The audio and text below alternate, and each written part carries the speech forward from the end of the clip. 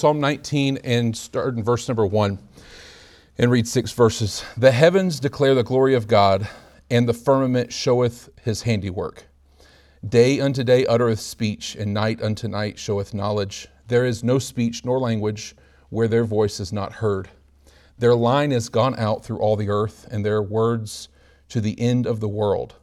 In them hath he set a tabernacle for the sun, which is as a bridegroom coming out of his chamber, and rejoiceth as a strong man to run a race. His going forth is from the end of the heaven, and his circuit unto the ends of it. And there is nothing hid from the heat thereof. Let's pray as we've just read the Bible. I pray you would bless, Lord, tonight, the reading of your word. Give us something from it as we make applications from it. I pray it'd be a blessing and encouragement to us tonight. In Christ's name, amen. So this psalm a lot of times can be broken up into two different sections, and they're very distinct sections of the same psalm. This is one psalm. There is no disputing that, but it is spoken. It's written in a distinct two-part manner. And David's writing it. Obviously, it says to the chief musician, a psalm of David, and he writes in the very beginning. And God's name is mentioned one time, and it's the name El. In verses 7 through 14, we get into it, and the word is, instead of El for God, it's the Lord or Jehovah. And so we have two separate names that are being used for God, and one of them is more of a looking at and hearing about, and the other one is more of a interpersonal, relational reading. So we stopped at verse 6 tonight, and we're going to pick it up in 7 next week. And what I've titled this tonight is the declaration of the heavens. So in verses 1 through 6, we read about the declaration of the heavens, and if you could almost use your imagination. I don't know when David wrote this psalm. Like we really have no idea when he wrote the psalm. Sometimes, like if you look at Psalm 18, it talks about where David was and what was going on when he wrote it. In this one, it doesn't give us that. So we don't know if David wrote this when he was a young shepherd boy laying out in the fields. We do know he wrote music then. We know that he played his harp then. And there are times when you'll see that the instrument that is supposed to be played for the psalm David wrote was a harp. I don't know if he wrote it while he was out there. The sheep are in the fold sleeping, and David's laying out looking at the stars. We know what it's like to get out and get away from light pollution here in the valley. It's not hard. Just go south a little ways or go north. You can kind of get away from the lights and the pollution of light and see the stars pretty well. Nothing like what David would have been able to see, because the pollution, the light pollution that David had, it literally just holds a candle to what we have. Our light pollution goes for miles and miles. And so while we can get far away and see the stars and see what David saw, we can't see it to the extent that I believe he saw it laying out there in the fields of Bethlehem. Or if he was hiding, if he's a fugitive from his father-in-law.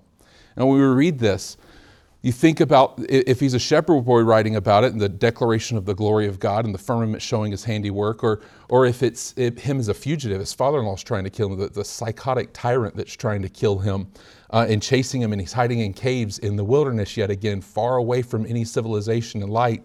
Or if he's king of Israel at this point and he's sitting in his palace, sitting up on the rooftop looking up into the heavens. But what we do know is when David looked up into the stars, David could see the same stars we can see. Now, it was brighter probably for him for a lack of light pollution, but he could see the same stars we could see. When we looked up, I don't know, I do know from the book of Job that the names of constellations already existed. The oldest book in the Bible mentions constellations. It doesn't just mention constellations. We'll get to this in a sec, but it actually mentions the zodiac itself, like all of the constellations as a whole. The oldest book in the Bible, we're talking dating back to more than 2,000 years BC. So David would have possibly looked up in the heavens and seen Orion with the belt and with his club, and seen the two dogs, Canis Major and Canis Minor, quick on his heels. and maybe saw the larger, the dog's eye, which is the Sirius star. I don't. When he looked up into the sky, he's looking at the same constellations, looking at the same things we're seeing.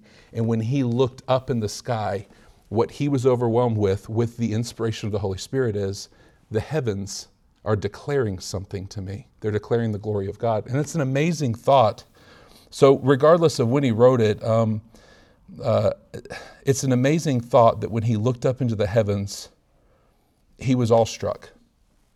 He said, this is declaring to me one thing and one thing alone, the glory of our God. And it doesn't just do that. And he goes into the firmament. We'll talk about it. He goes into the firmament. It says that it shows his handiwork, the workmanship of God's hands. And just to grasp that thought for a second, the fact that our God, who is spirit, is described as having handiwork. And you look at the sky around us and you look at the sunset, which we will be blessed to get to see on the way home tonight. We get to drive west when we go home, and so we get to look at the sunset at this time of year as we go home from church. I love this hymn. It's been handed down for edification, for our instruction. So I'd like to do a couple of things tonight. First of all, I'd like to go through it verse by verse. And then we'll draw it together with a conclusion with a few applications, and then we'll close tonight. So let's start back in verse number 1 and just do a verse by verse look over in this psalm, the first 6 verses. The verse 1 again, the heavens declare the glory of God, and the firmament showeth his handiwork. If we were to go back to the very first mention of the word heavens and the word firmament, we would go all the way back to Genesis 1:1. When God created the heaven and the earth. And then we go forward a little bit to verses 8 and 9 when it talks about the firmament.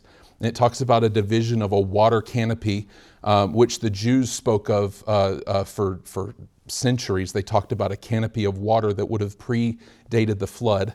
And then there was a firmament between the waters on earth and the waters up in the sky.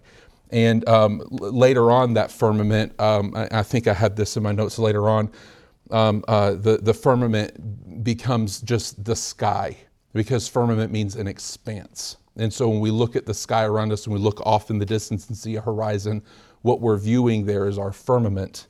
You go all the way back to the very first mention and you find that they are among the first things that God created, among the first creation. In fact, they predate us. They were created on the 4th day, the firmament. The sun, the moon, the stars is all on the 4th day.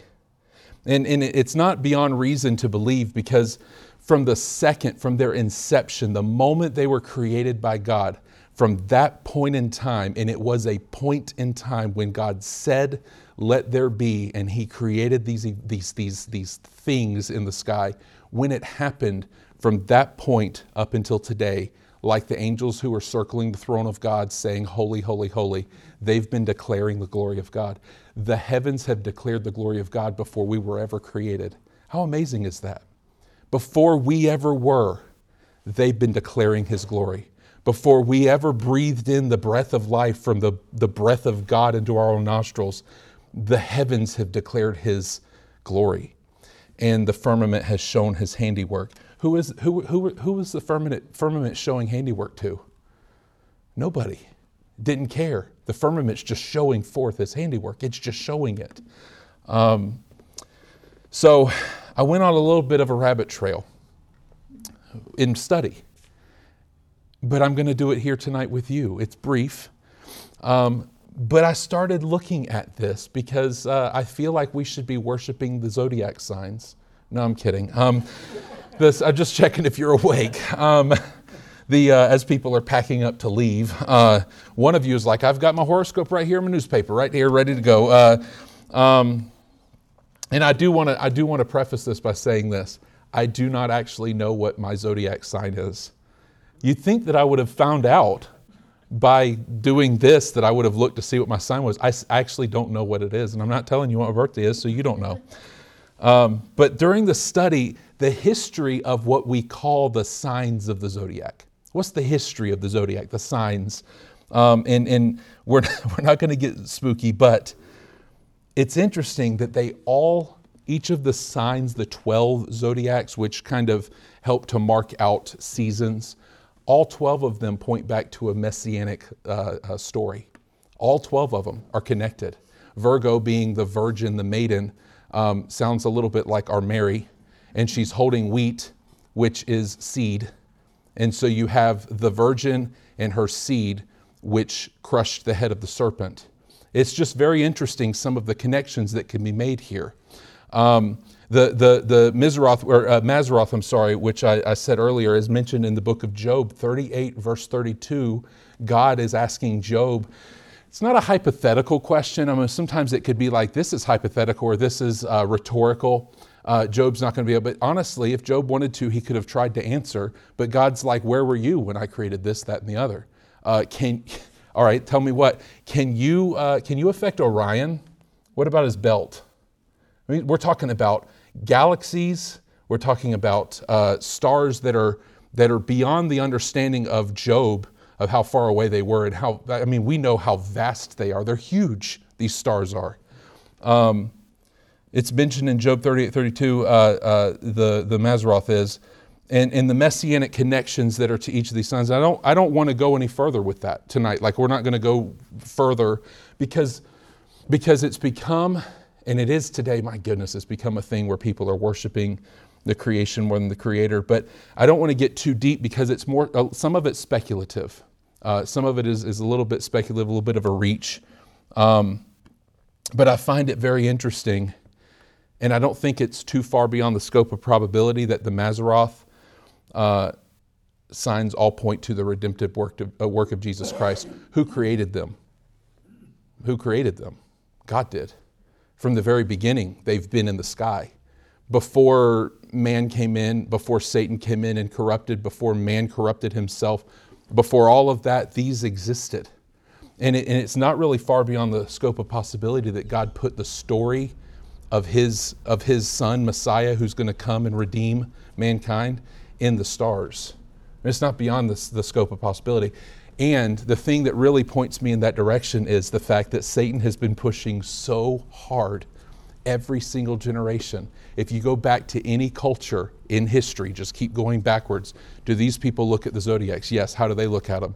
They were all different gods. Ask the Greeks, ask the Romans.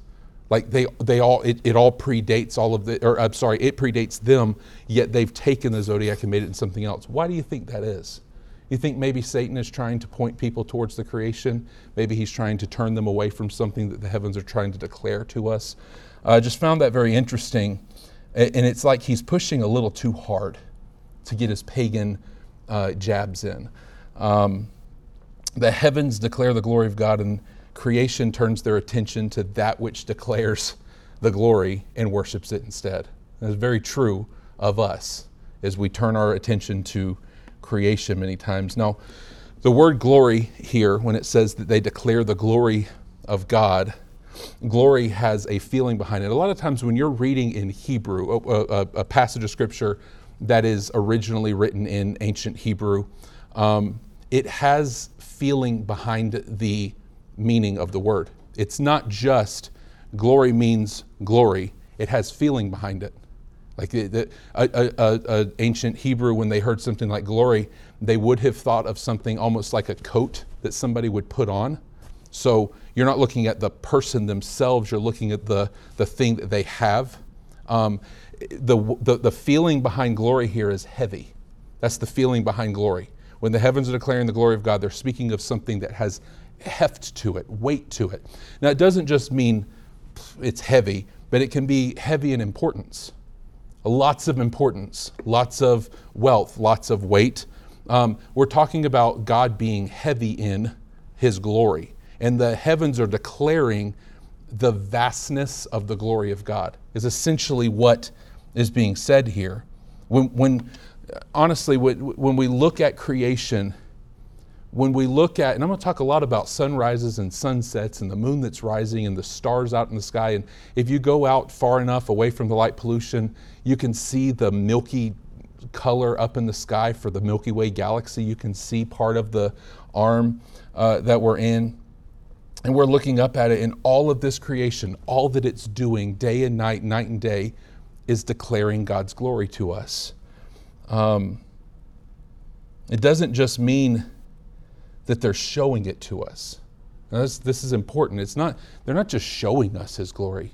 They're declaring it to us. They're enumerating it for us. They are recording it for us. They are marking it out for us. This is the fact of His glory. We're talking about inanimate objects here. They don't have minds. They don't have brains.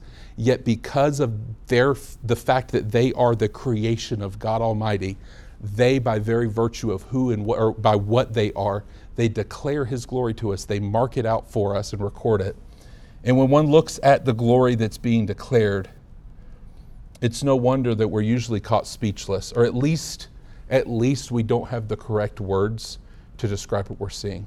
Have you ever stood out and looked at the sunset and not been able to really give, I don't mean you just weep. I'm not talking about being weird where you stand out there, but even the most casual observer of a sunset can't help but say, wow, that's amazing. That's amazing. How many of us have ever just seen a just straight up ugly sunset? I've never seen an ugly sunset. I've seen sunsets that were behind storms, and the colors that come out are crazy, and the beams of light that are shooting out everywhere. I've never seen an ugly sunset. I've never seen an ugly sunrise. So when we look at this with the firmament showeth His handiwork, we know, essentially I covered this, that it's the sky, an expanse. When we look out at the sky and we see the sun setting, or we see the moon rising, or really fun, you see a big thunderstorm coming from way off, and we can see a really good distance here. You see a thunderstorm coming and you can see lightning flashes off in the distance, and you hope, please don't come here. I just planted my tomatoes. I don't want a thunderstorm coming here and dropping hail on my brand new tomato plants. That's how we know that Max has planted his tomatoes, by the way, when we get a hailstorm in the spring. We know, Max planted his tomatoes. That's what happened. Or if we have a frost in the early spring. That's another, right? Yeah, it's hit Max a couple. It's not funny to him yet, but it will be one day. So later in the Bible, the word firmament is used to depict the sky. Often you see firmament and heavens together. But every time that I see a sunset or a sunrise, I'm awestruck. How many of you have tried to take a picture of the sunrise or the sunset? In the mornings when I'm going to school in the wintertime, I guess it's as the fall breaks into winter and as the winter's breaking to spring, when I'm driving there, the sun is rising only certain times of the year. And I'll be on the phone with Mom and I'll say, oh, what a beautiful sunrise. She'll go, take a picture for me. No, I'm not taking a picture. It's pointless. You can't take a picture of it. You can't. How many of us know you can't take a picture of the sunrise and really capture it, and we do it anyway? I got a million pictures of sunsets and sunrises. We've stopped on the way home from church. We've seen Pastor before. We just blew by him. He's out of his truck and he's taking a picture of the sunset. It's never going to show up just like it looks, but we try. Why do we try? Because there's something about it. We're looking at it. What is it about the sunset?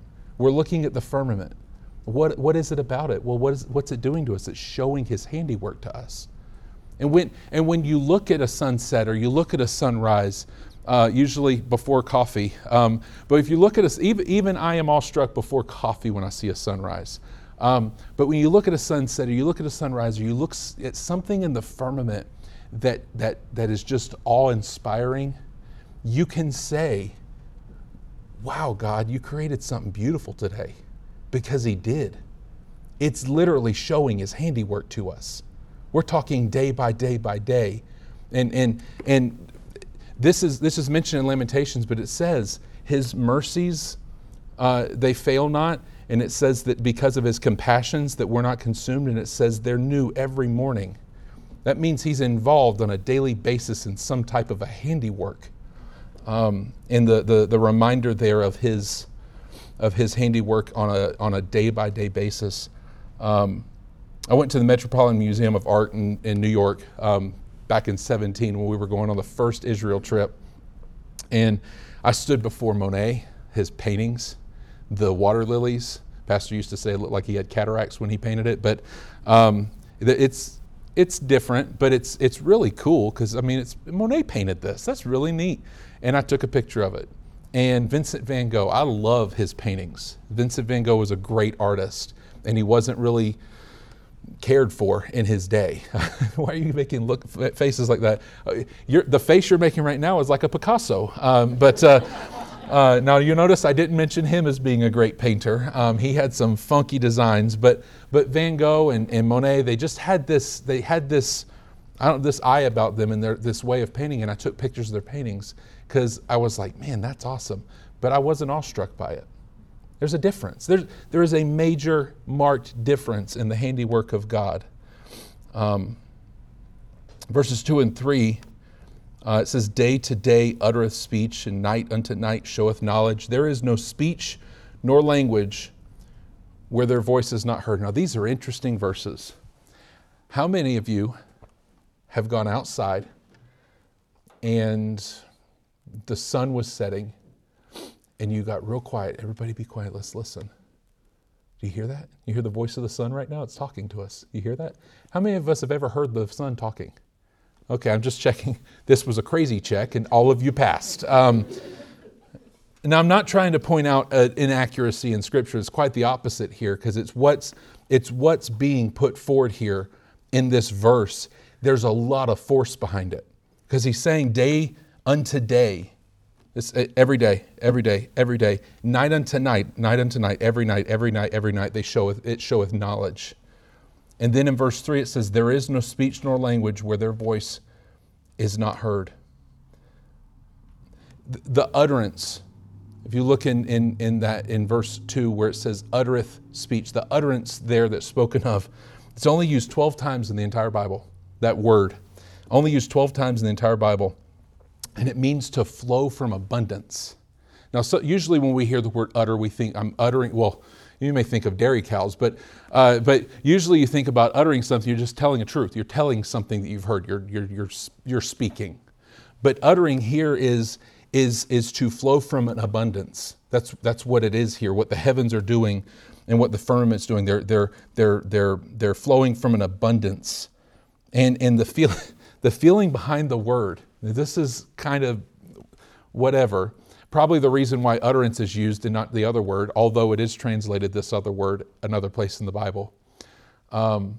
It's like when your belly's full from eating a real nice Chick-fil-A meal, and you in some cultures it's an honor to the cook.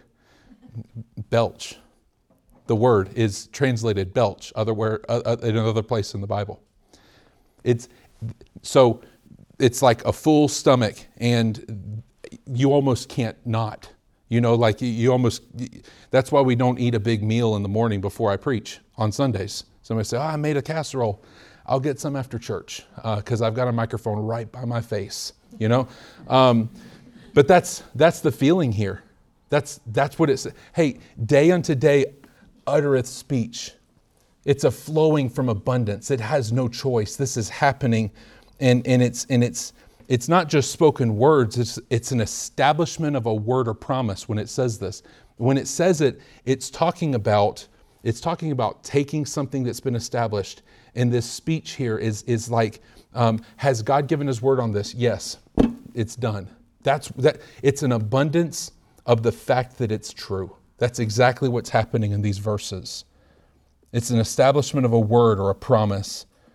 It's an untiring witness of God, of his word and of his promise. And I love it. Yesterday we were pulling in the driveway, me and Jackson. We have a membership to a car wash place, so when it's going to rain, I like to go because there's not going to be a line because nobody's going to pay to go through a car wash when it's raining. And I'll do it anyway because I can.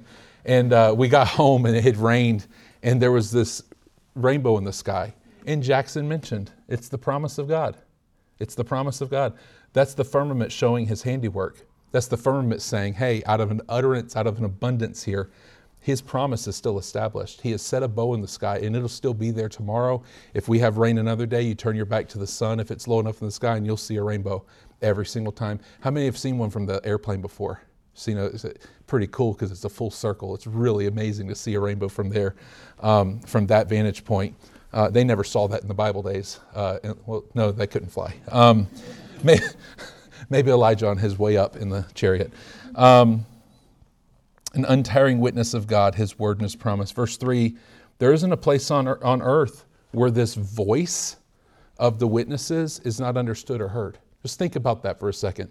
There's no speech, there is no language where their voice is not heard. And while we're not talking about an audible sound of their voice, because they're not speaking man's language, there's not a single place on this planet. God sent out his messengers. He sent out his messengers, and they are seen, and their testimony cries out into every single person that's in existence on this planet today. There's not a place on this planet that's not touched by the sun, the moon, or the stars. There's not. We have parts of our planet that are not touched by the sun for portions of the year, but that's it. Every single place on this planet is covered. That's an awesome and merciful God that reveals himself to his creation in this way. Because what we're looking at in the first 6 verses here, this is what's called the general revelation of God to his people, to his creation. It's his general revelation. You look in creation, you can see a general revelation of our God. In verses 7 through 14, what we'll see is a special revelation of God through his word. But he's saying, hey, from before you were born, from before you were created, the heavens have been declaring my glory. And day unto day, think about that again. Day 5, they uttered their speech. For day 5, who are they doing it to? Didn't matter, because he was deserving of the glory. They had no choice in the matter. Their night into night were showing their knowledge. How cruel of God if he would have created us and expected us to know him and then hid from us. How cruel would that have been? Yet some people teach that about him. That's not his nature. I want you to know me, and I'm going to declare it to you from my heavens, and there's nowhere you can go on this planet that you won't hear it, that you won't see it, that you won't be a witness to my witnesses.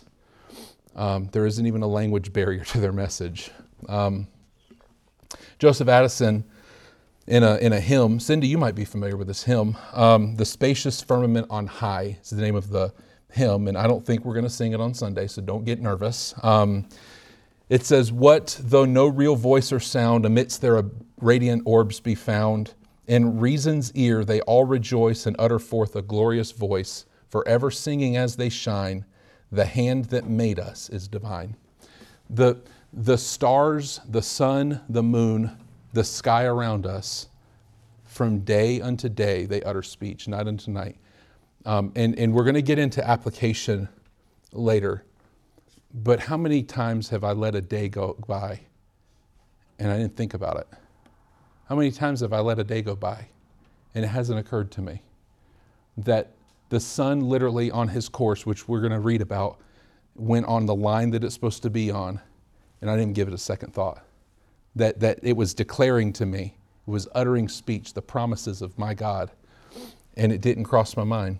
Verses 4 through 6, we're going to read, their line has gone out through all the earth, and their words to the end of the world. In them hath he set a tabernacle for the sun, which is as a bridegroom coming out of his chamber, and rejoiceth as a strong man to run a race. His going forth is from the end of the heaven, and his circuit unto the ends of it, and there is nothing hid from the heat thereof. If you'll indulge me, I have a poem that I'd like to read, part of a poem, not the entire thing, by a man named Joseph Hutton, and it's called God is Everywhere. And he says, oh, show me where he is, the high and holy one, to whom thou bend'st the knee, and pray'st thy will be done. I hear thy song of praise, and lo, no form is near. Thine eyes I see thee rise, but where doth God appear? O teach me who is God, and where his glories shine, that I may kneel and pray, and call thy Father mine. Gaze on that arch above, the glittering vault admire, who taught those orbs to move, who lit their ceaseless fire, who guides the moon to run in silence through the skies, who bids the dawning sun in strength and beauty rise. Their view immensity behold, my God is there. The sun, the moon, the stars, his majesty declare. It talks about the circuit. It talks about the line. And if we pay attention, and I do notice this on my way to school during the fall and the spring, that the sun will come up and it progressively moves every single morning, a little bit. And I'll usually notice it on Friday and Monday because there's been 2 full days of movement, but it moves in the sky. And it starts to make its way this way. And it means that the days are getting longer, or it means the days are getting shorter. And you can see the sun starts to move, and you can almost picture, thinking from David's point of view, he knew where the sun rose. He knew the point on the horizon where the sun was going to come up. And then he knew that he could turn around, and he knew the point on the horizon where the sun was going to dip down below the mountains if he was up in Jerusalem. He knew the course of the sun, and he's talking about it. He says their line is gone out through all the earth, and their words to the end of the world. And it's another reiteration of the fact that it is everywhere. And he really follows it up with that at the end when he talks about the heat. There's nothing that can be hid from the heat thereof. But as a bridegroom coming out of his chamber, I mean, the sun has a place where it tabernacles, essentially goes into a tent or hides itself. So we have a place where the sun hides, and then there's a place where the sun comes up out. And it says, as a bridegroom cometh out of his chamber. And there's built into this a sense of joy. It's happiness. There's joy involved in saying this. And have you ever seen sunrise and it just made you sad? They're not usually sad occasions when you see the sun. In fact, I believe Annie said the sun will come up tomorrow, and it's a good thing, right? That's your bottom dollar. Don't bet in church. But the sun's going to come up tomorrow. There's a sense of joy with a new day, with the dawning of a new day. And I remember being in St. Luke's downtown. I remember spending all through the night. I'm not able to sleep. I left the room when McKinley passed, and Georgia was in the room resting, and I left the room and went out to the place where the elevators were. There's a big bank of elevators, and there's a window with a seat. And I sat in the window seat and I watched the sun come up. And I remember this, it just like occurred to me, the fact that the sun's coming up. It's a new day. There's a new dawning here. And as the sun rose, the sky progressively, it changed colors, just like a normal sunrise. And it came up, and it occurred to me, my sadness, my sorrow, my grief, my circumstances changed nothing about the character of God. And honestly, what came to mind in that moment, this was years ago and I still remember it, what came to mind in that moment was, His mercies are new. It's a new morning, so what do you have? New mercies. Every single morning, His mercies and His compassion, every single morning. God is unchangeable. His creation is unchangeable. It's in a circuit, and it keeps going, and it's a declaration, again, of His mercy. And this is faithfulness demonstrated to us. Lamentations 3:22, it says, "It is of the Lord's mercies we are not consumed, because His compassions fail not. They are new every morning. Great is thy faithfulness." The connection's clear between His mercy and the compassion and the rising of the sun. And then we're reminded again in the passage that it's to everybody, and there is no escaping the fact that they're declaring His glory to everybody. If you were to sneak up to McCall while we're on vacation, think we're leaving the 24th of July, and you went down to the shore of Payette Lake, and you found a large man with a straw hat on his head what you would see is you would see me in a lounge chair, and I would be covered in towels. Yeah, I've got blankets on me because I don't want to get burnt, and I don't like sunscreen because it's greasy. So I'm covered in towels, and I have my hat pulled down, and I'm laying back, and I'm trying to sleep. I'm taking a nap. So my chair is pulled all the way up, and I'm like leaning down because it's a hill, if you've been there, and I'm under the trees. I'm in the shade. I'm trying to hide from the sun. That's what I'm trying to do. And doggone it, if every time, it's without fail, I'm laying there, and something hits my eye, and I open my eye, and I'm wearing a straw hat, and a piece of sun, a ray, has come through the pine trees, which are terrible shade trees, by the way. They could plant some, I don't know, sycamores or something. And it's coming through the tree and coming through a hole in my hat right on my eyeball. Every time. I'm like, I'm trying to sleep. And so I move a little bit, and guess what the sun does? You know the sun moves. I've fallen asleep before and woken up with my feet burning because the sun came just enough, and there went my shade, and my feet, the tops of my feet were burnt. And I couldn't wear my flip-flops I did, but it hurt. And Georgia kept saying, stop whining. So this is actually just a therapeutic moment for me. Thank you. The sun moves.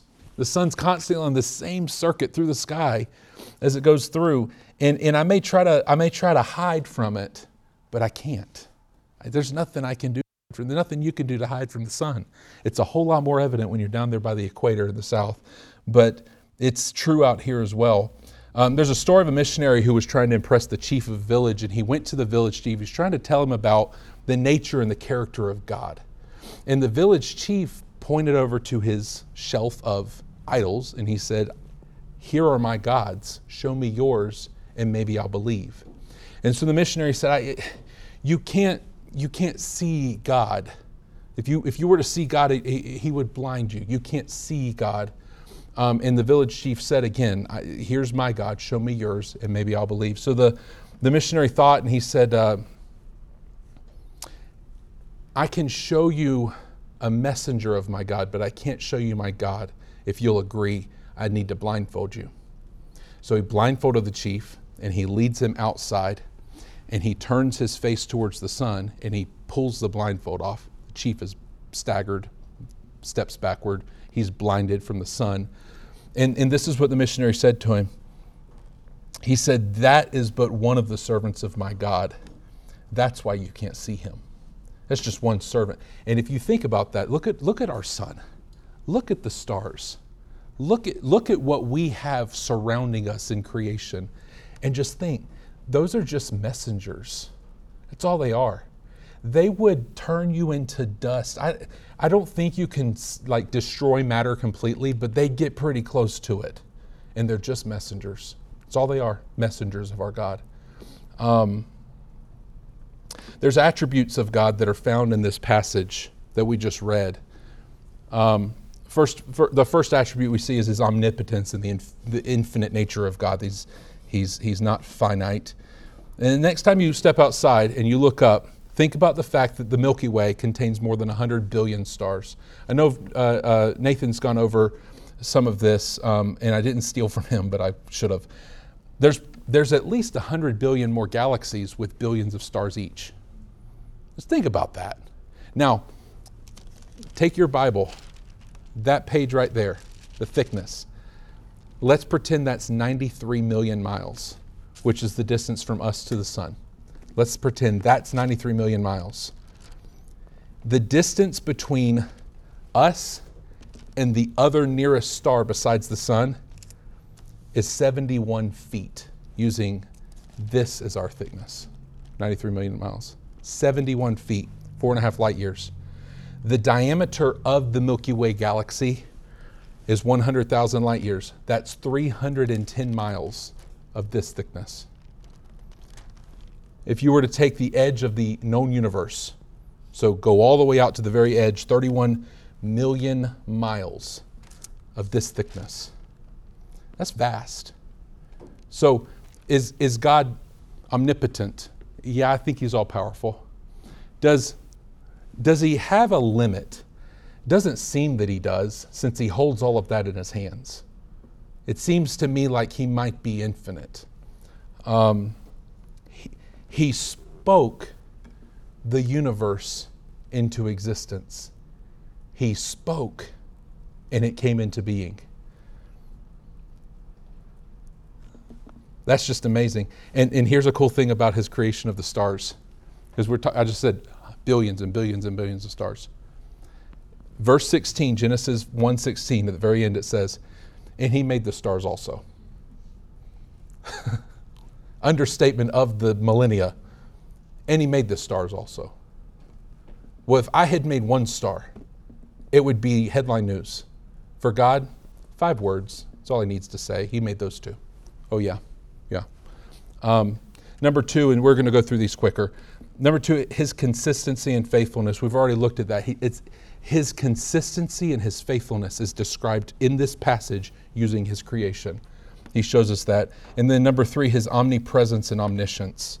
The fact that the sun's rays shine everywhere on the earth and nothing is hidden from the heat of the sun. That's how God is. It's showing us this is God's omniscience. He knows everything about us, and he loves us anyway. He's omniscient and he's omnipresent. He's with us everywhere. Now let's get into a couple of points of application and we'll be finished tonight. First of all, let the creation of God humble you. So we just looked at this. We see the heavens declare the glory of God. The firmament showeth his handiwork, and day and day utter his speech. And I just said that his omnipotence and his infinity is declared to us in this passage. Like, it's very obvious from this passage that he is omnipotent and he's infinite. But if we read through the Bible, we'll find example after example of our sinful tendency to exalt ourselves and start to think of ourselves as being godlike. I've actually heard a false teacher one time, don't know their name, why am I even saying this, but I'm going to. And they said something about the fact that we're basically little gods ourselves because God dwells within us. Phooey, don't be stupid, all right? No, you're not God, I'm not God, that's it. Let the creation of God humble you. Just look into the night sky, billions upon billions spoken into existence, and it just says, and he made the stars also. Next time that I feel like I'm pretty awesome, I'm going to step outside and I'm going to try to create something. Let there be well-behaved children. Honestly, just God doesn't exist to make us happy. He's not our genie in a lamp. He alone is God. He alone is great. And if we just step back in light of his creation, in view of his creation, and just look at it for a second, it should humble us. It should bring us into a place where the Bible declares we ought to be humbled. Number 2, don't let modern evolutionary theories infect your thinking. My goodness, evolution is a religious faith. It is a religious faith. We are teaching religion in public schools. I don't care what anybody says. It is a religion. And it is taught as fact when in fact it is theory. That's the coolest thing about it. Cruelest thing about it. Most annoying and frustrating thing about it is that it's a theory. The theory of evolution is taught as scientific fact in our classrooms today. And it's interesting because they can't explain how the complexities of our natural world came to be unless they use, even using incredible odds like billions of years. They cannot explain how the intricacy of our world is. Or they'll attribute it to some exceptional intelligence like Mother Nature. Oh, Mother Nature. She can be cruel. Insurance calls them act of God, but we'll say Mother Nature if you want. But Mother Nature hasn't mystically and powerfully equipped our world with amazing things. God has. Like, modern evolutionary theories have infected, and it has crept into the Christian world. Theistic evolution, anybody? All that is Darwinian theory pushed into the Bible. It's false. Don't let that stuff mess up your understanding, because it's not a Mother Nature, it's God, the Creator. I read about a tree. I wish I could remember the name of it right now because it would have been cool to use, and I thought I wouldn't use it. Now I'm not going to. There's some type of a bug that uses a tree, and we're not even going to go there. Evolutionists try to use it as a reason for evolution when in reality, foolishness. Can we cut that? Let's cut that. You got it? We're good? Now we're going to press play. Let's keep going. When we look around at the sky, not one of us looks up there and goes, man, what a cool accident that was. Some cosmic explosion caused all this really cool order. I've never served in the military, but I don't think any soldier would ever say that an explosion caused order. Usually the opposite. It disrupts order. My goodness. There's design in our creation. When we look up at it, we see design. Number 3, and we'll be done, allow the creation of God to compel you to worship Him. Allow the creation of God to compel you to worship Him, not the other way around. Don't look at creation and feel compelled to worship it. And without going off on a tangent, because there's just no point in that. That's just rude. Sometimes we allow creation to become our church. And God would say, no, don't do that. That's not what I created it for. It's declaring my glory. Don't you go out there among it and think you can worship in it me. No. Let it compel you to worship me. Don't let the sun and the moon and the stars and sunsets and sunrises and storm, don't let that stuff that has no voice, that has no mouth, out declare the glory of God to us who do have a mouth, who do have a voice. Where you want to talk about showing His handiwork, the only thing in creation that God did not speak into existence is sitting in this room right now. He decided to get His hands dirty to make us. Grasp that. God is spirit. Those who worship Him must worship Him in spirit and in truth. When we talk about that, we're talking about God giving Himself physical attributes to help us to understand. And He says that God took a form because He formed us with His hands of the dust of the ground. Wow. You want to talk about showing His handiwork? You're looking at it. I'm looking at it. You're His handiwork. Are we showing forth His handiwork? Are we showing His handiwork? Are we who have been given the very breath of God? There's another one just to contemplate for a second, that He breathed into man's nostrils the breath of life and man became a living soul. And He who gave us the very breath into our nostrils to make us a living soul, are we using that breath as creation does without a voice? Are we using that breath to declare His glory? I mean, honestly, when I took to wanting to just pick these 6 verses, I thought we can go verse by verse in this and it'll be a really cool Bible study, but there won't be any application to it. What can we pull from this passage?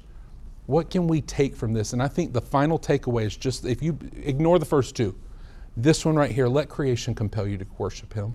Let creation compel you to declare His glory and to show His handiwork. Let's pray. Lord, I thank You for Your word. I thank You for David in the observations that he made in this psalm. I pray You would help us as we go our way, be with those who are gone and that are sick, and bring us back on Sunday morning. Bless the services on Sunday in Christ's name.